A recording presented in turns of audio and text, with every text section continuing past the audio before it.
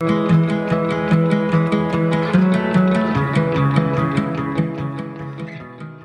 everyone, welcome to All Things Iceland. This is Jules, a native New Yorker that moved to Iceland in 2016.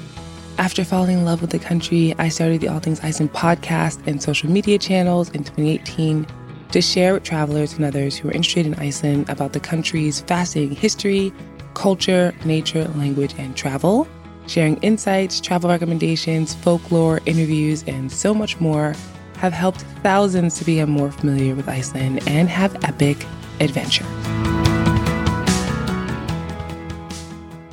This episode is part of my Folklore Friday series, which I'm doing every Friday of 2024. And while some of these stories can be found in books or different blog posts, others are ones that I've learned about as I've traveled.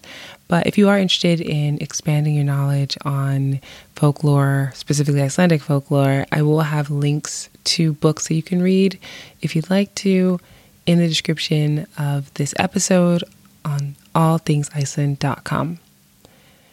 So this one about Naustahvilft is a quick story, but a fascinating one. And actually, when I get into the random fact of the episode, you'll see that you can even visit this place yourself if you'd like to. So the tale is that a troll was hurrying home to avoid being turned into stone by the sun that was going to rise soon. And this troll is a female, and she was traveling quickly enough that she was actually ahead of schedule and was able to stop to rest. In the area that she decided to stop is what is known today as Naustahvilft, and that is the fjord where the largest town in the West Fjords is located. The troll's feet were killing her, so she decided to sit down on the mountain and just soak her feet in the water below. When she did sit down on the mountain, the weight of her actually made an indent in the mountain with her rear. So it's good to note that all trolls are gigantic. I'm talking, exponential in terms of sizes larger than humans. So whether it be a female or a male troll, either one would make an indent in the mountain.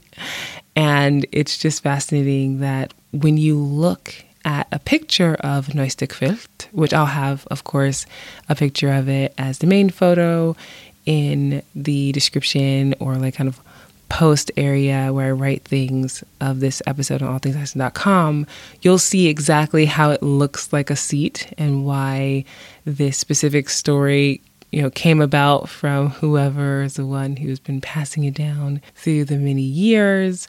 And first of all, when I went to Naustahvilft for the first time, I remember seeing this. And then when I stayed there for 3 weeks, ended up getting kind of a better idea about this very specific place that is quite memorable in this town.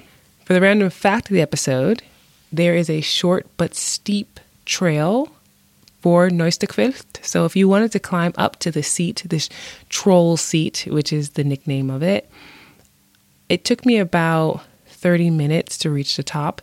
And the only reason for that is that, like I mentioned, it's very steep at a certain point. So you might have to stop. I know I did stop and I was huffing and puffing at the end, but it was totally worth it because it was a beautiful day.